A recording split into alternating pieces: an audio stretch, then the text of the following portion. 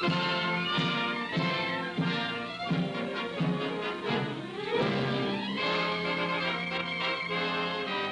morning! Today is Sunday, the 19th day of March 2017. As many of you know, the host of Coffee with Jeff is fascinated by film and film history. Today, Jeff continues what he started earlier this year in the second installment of Celluloid of the Strange and Unusual on the 122nd episode of Sunday Morning Coffee with Jeff. Coffee with Jeff. Coffee on Coffee with Jeff. Coffee with Jeff.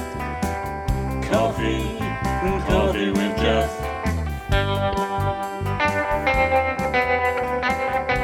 It's Sunday, it's time for coffee, and I'm your host and storyteller, Jeff Kelly. I hope everybody's doing good today.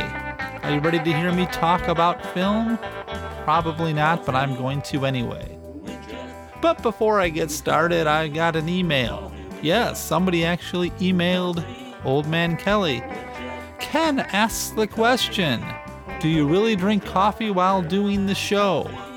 Well, Ken, the answer is most of the time.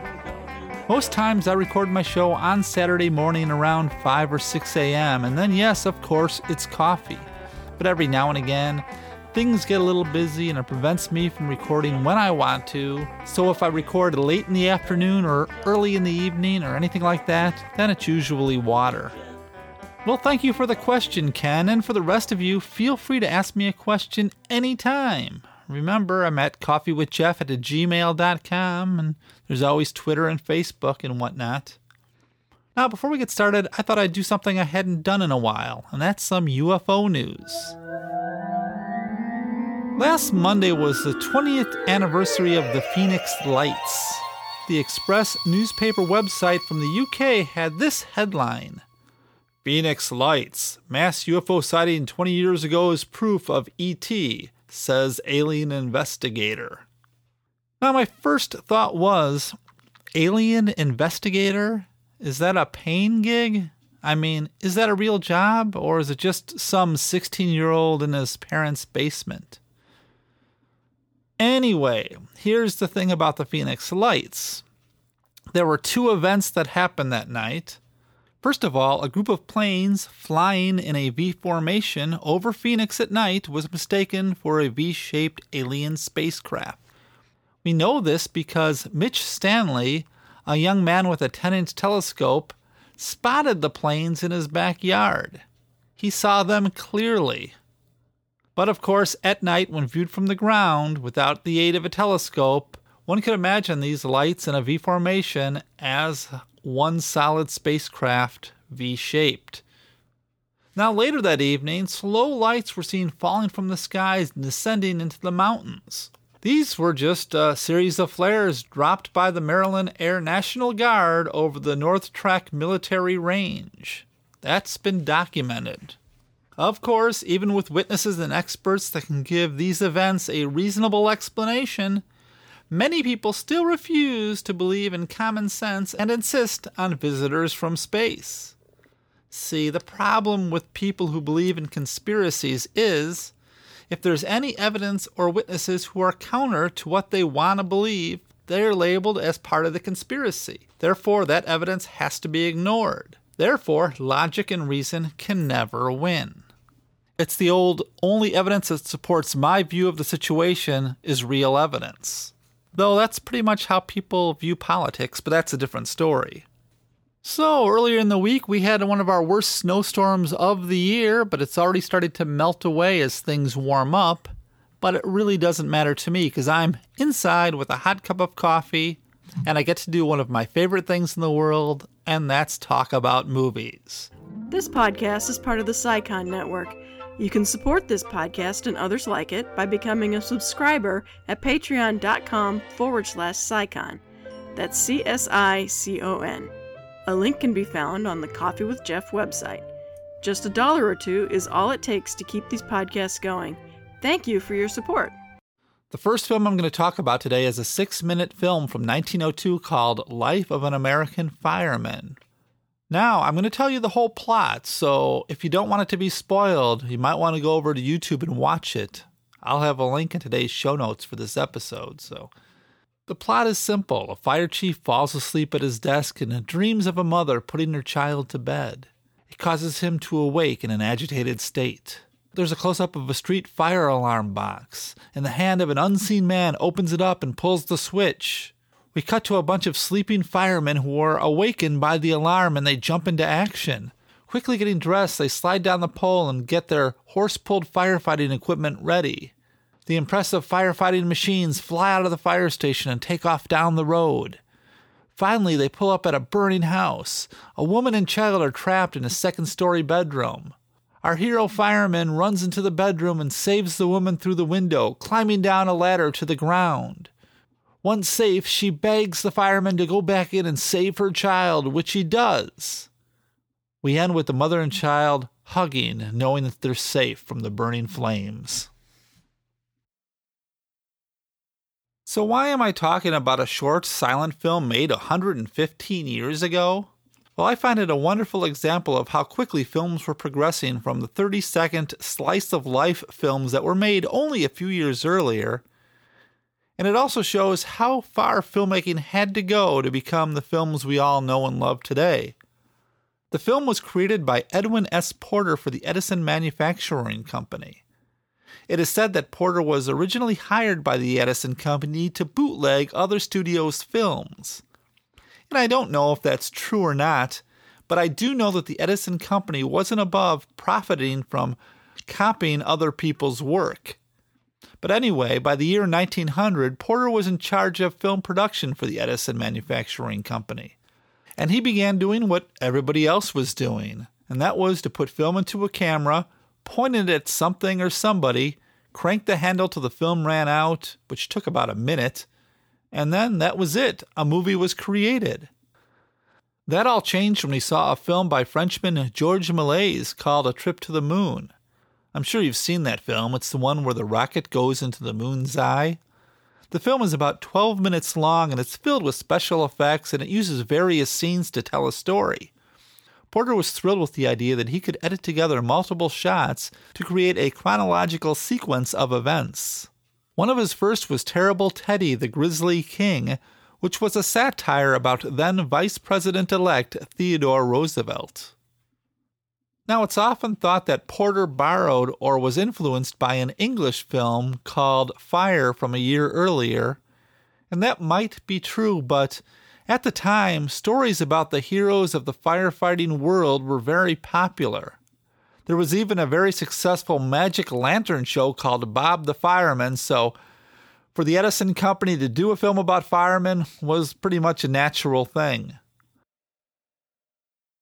The film was a combination of stock footage, staged footage, and film shot when the opportunity presented itself to catch firemen in action. In fact, 4 different fire departments were used, and since the film is only 6 minutes long, it's likely that each shot uses different firemen and different equipment. And they were all real firemen, except the man who rescues the woman and child at the end. That's Arthur White. He was an executive for the Edison Manufacturing Company who dressed up as a fireman.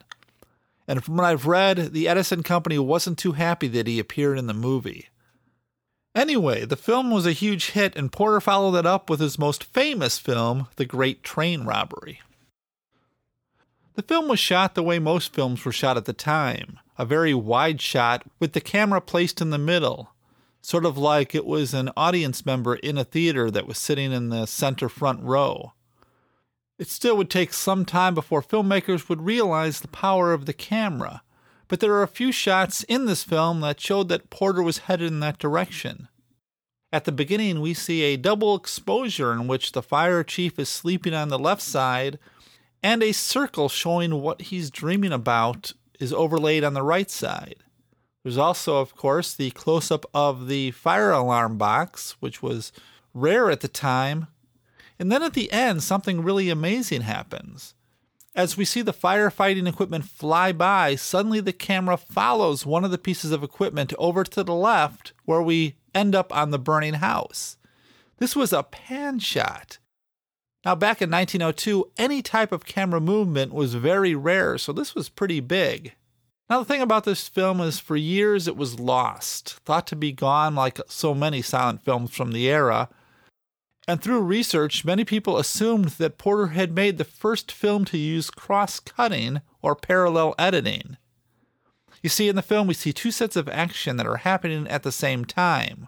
We have the woman and child inside the smoke-filled room, and we have the firemen outside the house. And if Porter had cut back and forth between the two, inside the house, then outside the house, then back inside the house, this would have been what's known as cross-cutting, and it would have been the first time it ever happened in film history. The idea that Porter used cross-cutting seems to have been confirmed when a print of the film was finally discovered in the Pathé archives in 1944. But soon, a paper print that was used to copyright the film with the Library of Congress, and then another full copy of the film that was discovered in 1977, confirmed otherwise. The film had all the action happen inside the house first, and then the action was repeated again from outside the house. Porter did not use cross-cutting. The Pathé version was probably re-edited at a later time, some say around 1910 when cross-cutting was a common technique. Though he would use cross-cutting in his next film, The Great Train Robbery. Life of an American Fireman is one of those must-watch films if, like me, you're into film history. How many of these suicides have you performed? 15. What is your name? Harold Chasen. I'm Dame Marjorie Chardin, but you may call me Maud. We're going to be great friends. Your mother tells me, Harold, that she's arranging several dates for you with some young ladies. How do you feel about that? Tell me about yourself. What do you do when you aren't visiting funerals? Yes, there is definitely a certain attraction. I like to watch things grow and bloom and fade and die and change into something else. The next film I'm going to talk about is the wonderful dark comedy known as Harold and Maude from 1971. This film was recommended by Regina, a friend from Facebook, and thanks, G. Harold and Maude was one of those films that was a total failure when it came out, but has since become what is known as a cult classic. It seemed that back in 1971, people were not ready to see a 20-year-old man have a romantic relationship with an 80-year-old woman. Imagine that. The story is of a young man named Harold Chasen, played by Bud Cort, who lives with his socialite mother, played by Vivian Pickles. Harold is fascinated by death and often fakes his own suicide as a way to rebel against his mother. And by the time the film begins, his mother has learned to ignore his fake deaths, indicating that this has been going on for quite a long time. She attempts to fix him up with various ladies, but Harold does whatever he can to drive these women away. In one such scene, he is talking to his date calmly when he pulls out a meat cleaver and cuts off his own hand. Of course, it's all fake, but she didn't know that. Harold drives an old hearse and likes to attend strangers' funerals. And at these funerals, he begins to see a familiar face in a 79-year-old woman named Maude, played by Ruth Gordon, who also likes to attend funerals. The two quickly hook up. They become friends and lovers, and over time, Harold, through Maude, begins to learn to love life and get over his depression. There are so many wonderful scenes in this film, like when his mother gets rid of the hearse and gives him a Jaguar, so Harold uses welding equipment to turn his Jaguar into a mini hearse. There is one scene where he's sent to his uncle, an army general who has lost his arm in the war, and he attempts to convince Harold to join the armed forces. Harold at first acts like he loves the idea, and he gets more and more excited and soon gives the impression of being a violent psychopath. Maude appears on the scene as sort of a peace-loving hippie, and Harold attacks her, killing Maude. Of course, that was all staged for the benefit of the uncle. The film began with a 20-year-old film student named Colin Higgins. He wrote it as a 20-minute drama for his master's thesis at UCLA. After college, Higgins was working for producer Edward Lewis as a pool boy. Lewis's wife, Mildred, read his script and was so impressed that she showed it to producer Stanley Jaffe at Paramount. One thing led to another, and soon Higgins was set to direct a film of his own script. This, however, didn't happen as, after some test footage was shot by Higgins, the studio heads at Paramount determined that he wasn't capable of directing a film. So they hired long-haired Hal Ashby to direct. Hal Ashby, who looked like a 60s hippie, was a former film editor who had just directed his first film a year earlier. Hal agreed to do the film on a couple of conditions. First, he needed screenwriter Colin Higgins' blessing, and second, Higgins would be involved in the production as co-producer so he could learn the art of filmmaking. Paramount agreed. Walter Edward Cox, better known as Bud Cort, was born on March 29, 1948. He had been discovered by director Robert Altman, who gave him bit parts in a couple of his movies, MASH and Brewster McCloud.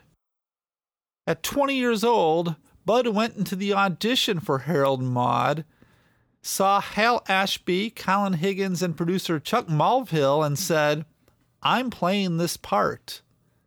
Hal Ashby laughed and said, "I guess you are." Ruth Gordon was born in 1896 and had been an extra in silent films. She was an American film, stage, and television actress, as well as a screenwriter and playwright. Before Harold and Maude, she was probably best known for the 1969 film Rosemary's Baby, in which she won an Academy Award for Best Supporting Actress. After a long career, she was finally receiving fame by playing outspoken, feisty old ladies. She was 75 when she was cast as Maude. Now, a few facts about this film. There was originally supposed to be a love-making scene between the two, Harold and Maude. The scene was cut, and as the story goes, and this according to Mental Floss, Robert Evans, the head of Paramount, was married to actress Ally McGraw, who had just recently starred in the film Love Story. It was Ally who told Evans that the scene should be cut because it would repulse most audiences.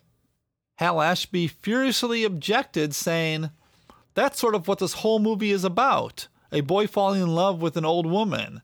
The sexual aspects doesn't have to be distasteful." Now, the scene was cut, but part of the scene can be found in the movie's trailer. Originally, a young musician was asked to write music for the film. He was a piano player named Elton John.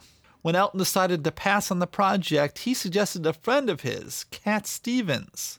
Cat Stevens wrote 2 songs that appear in the film, Don't Be Shy, and If You Want to Sing, Sing Out. He also performed more of his music throughout the film as instrumentals. Apparently, during the shooting of the film, Ruth and Bud never had a close relationship.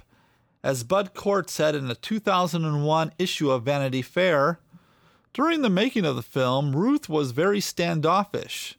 Then, the day my father died, the first call I got was from Ruth, saying, 'Let me tell you about the day my father died.' And suddenly we became the characters pretty much that we were in the film. We really became friends that night my father died. Oddly enough, he died waiting for me to show up on This Is Your Life, Ruth Gordon." When the film got to the editing stage, Paramount attempted to take the film away from Hal Ashby to edit it their own way. Ashby was devastated. Bud Cort told Paramount that he would refuse to promote the film unless they gave control back to Ashby. They did, but for Bud Cort, it would be over 40 years before he ever worked for Paramount again. The film was a box office bomb.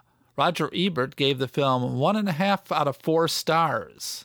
These days, the film is thought of as a little better. Rotten Tomatoes gives it a score of 86% based on 42 reviews, with the average score being 7.6 out of 10. For Bud Cort, the film was both a blessing and a curse. I mean, he was 20 years old, and that was the highlight of his career. Though, to be fair, he's been involved with a couple nasty car accidents that have put his career on hold. Ruth Gordon passed away in her sleep in 1985 after making 2 successful films with Clint Eastwood, Every Which Way But Loose in 1978 and Any Which Way You Can in 1980. Hal Ashby's career began to suffer in later years as he had quite a drug problem. After giving up drugs and trying to get his career back on track, he was diagnosed with pancreatic cancer, which rapidly spread to his lungs, colon, and liver, and he died on December 27, 1988, in his home in Malibu, California. Colin Higgins had a successful but short career, including writing Silver Streak, Foul Play, 9 to 5, and Best Little Whorehouse in Texas, and he directed the last 3. Higgins was openly gay, and he died of an AIDS-related death at his home on August 5th, 1988. I think the film is fantastic, and if you like a good dark comedy that's totally weird, check out Harold and Maude. Ani to mi nejde. Tak co nám jde? Nic nám nejde. Co děláš? Panu, jsem takhle jako pana, ne? Já jsem pana. Aha. Chápeš to? Nikdo nic nechápe. Nikdo nás nechápe. And the last film I'm going to talk about is a 1966 Czechoslovakian film written and directed by Vera Chikilova, I hope I pronounced her name right, called Daisies. And for my friends of Moving On, I request you do this film on the podcast one day. Anyway, before I talk about this film, let me tell you a little something about myself. When it comes to film, I'll take the strange and unusual over the mediocre or even good anytime. I'd rather watch any Ed Wood film over any Michael Bay film. I mean, if I had my choice between Eraserhead and Independence Day, I'll take Eraserhead. If I find that I cannot describe a film to you, that to me makes the film all the better. Daisies is a film I find difficult to describe, and on top of that, it's strange and unusual. I find it extremely entertaining, and I'm not sure why. The film, I guess, could be called an experimental film from 1960s Czech New Wave cinema. The story is about 2 young girls named Marie who pass themselves off as sisters, though I don't think really are. After a weird credit sequence which involves machinery and World War II war footage, the film opens in black and white with 2 girls sunbathing in front of a wall. Sound effects are added to their movements to give them a robotic quality, like rusty hinges every time they move their limbs.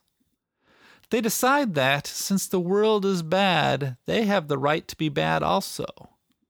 Once they make this proclamation, the squeaking stops. They set off on a series of pranks or stunts, like teasing old men, getting drunk in a nightclub, and dancing barefoot on a table of food. Both girls have a certain charm that makes the film fun to watch, but beyond that, director Vera Chikilova uses every style of filmmaking imaginable to tell the story. 1 minute it's black and white, the next it's color. Some scenes might switch from one to the other, then become tinted and oversaturated, sepia tone, whatever. There are scenes with no dialogue at all, just music. Chikilova breaks every rule of editing in Daisies. The film jumps from one scenario to another, each one with its own look and feel, with strange transitions in between. The scenes are only loosely connected, and I'm not going to spoil this one for you because I want you to see this film. It's on YouTube, and I'll have a link to it in today's show notes. Though, caution, the film is subtitled, but the film is only 74 minutes long, so it shouldn't be all that bad for you subtitle haters out there. Now, what is this film about? What's the message that Vera Chikilova was trying to make in this film? Don't ask me. Actually, I don't really care. But if I had to guess, I'd say it had something to do with the Cold War and Czechoslovakia being taken over by communism. In fact, this film was banned in Czechoslovakia, and Chikilova, who was the only female director in Czechoslovakia, was forbidden from making any more movies. She wouldn't direct another film until 4 years later. I've only recently begun to research Vera Chikilova, and from what I've read, she seems like a very interesting person. In an interview with her in The Guardian in the year 2000, she explained that she does not believe in feminism per se, but individualism. She said, "If there's something you don't like, don't keep to the rules, break them. I'm an enemy of both stupidity and simple-mindedness in both men and women, and I have to rid my living space of these traits." Apparently, she's been known to attack a cameraman who doesn't want to do what she wants to do. Now I'm going to do something different today. You see, I do have a thought about the end of this film, about what's being said there, but I don't want to say it right now. So during the beginning of my next show, I'll give my interpretation of the end. So that means you, loyal listeners, have 2 weeks to check out Daisies. Just go to YouTube, put in Daisies 1966, and it'll come up. By the way, for those of you who might be on the fence about seeing this film, it's on Steven Schneider's 1001 Movies You Must See Before You Die. And I point out, he says must see. The list also includes Harold and Maude, but not Life of an American Fireman. But The Great Train Robbery is, so I was close. Has anybody got a match? Thanks. Now I can light an old gold and listen to The Sad Sack. So if you're interested in Edwin Porter's Life of an American Fireman, I'm doing a 3-part video series on my YouTube channel, Old Man Kelly on Film. I published part 1 today that was about what led up to the movie being made, and part 2 will sort of be a running commentary. I'll show the film and talk about it, explain why I think some shots are interesting and what, and certain shots that show that filmmakers still had a lot to learn, that type of thing. And then part 3 will be what happened to the film after it was released. It was lost and found, and there was some controversy over whether it was as special as people thought it was and that type of thing. So there'll be a link to my YouTube channel in the show notes for this episode. Feel free to check it out. I could use a few more subscribers. One thing about all 3 movies that we showed today, they were definitely a product of the time they came out. I don't think any of those films could have been made at any other time. And I like that. I like when films has a feel of when it was made. Sometimes you can just watch a movie and just know what year it came out, even if you've never seen it before, or at least close to it. Well, I ran a little long today, so let's get on with the closing credits.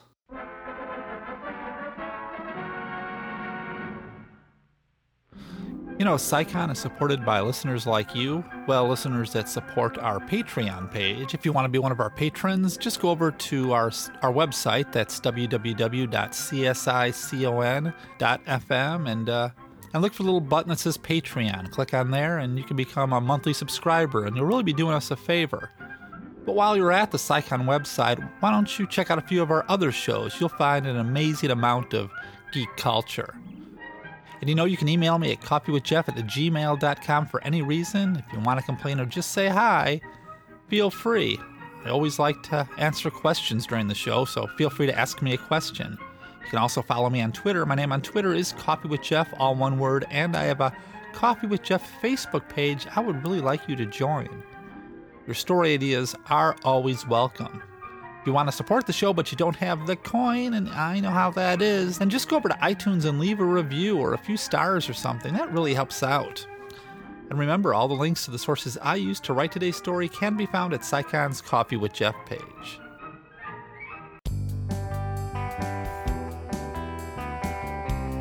I'd like to thank Brecky Tomlinson for having this podcast on the Sycon Network, to my wife of 32 years for being my wife of 32 years, David Metzger for designing the Coffee with Jeff logo, Kelly Rickard for writing and performing the Coffee with Jeff theme, and to all of you who listen to the show every week, thank you so much, and of course a special shout out to all those that repost the show on Facebook and Twitter. You have a special place in my heart, and I mean that. I'll be back in 2 weeks with another exciting story. Coffee with Jeff. Coffee with Jeff. Coffee with Jeff. Coffee with Jeff. I once knew a man who used to drink his coffee black. He once tried it with some cream. Didn't like it, now he never looks back. Coffee with Jeff. Coffee with Jeff. Coffee Coffee with Jeff.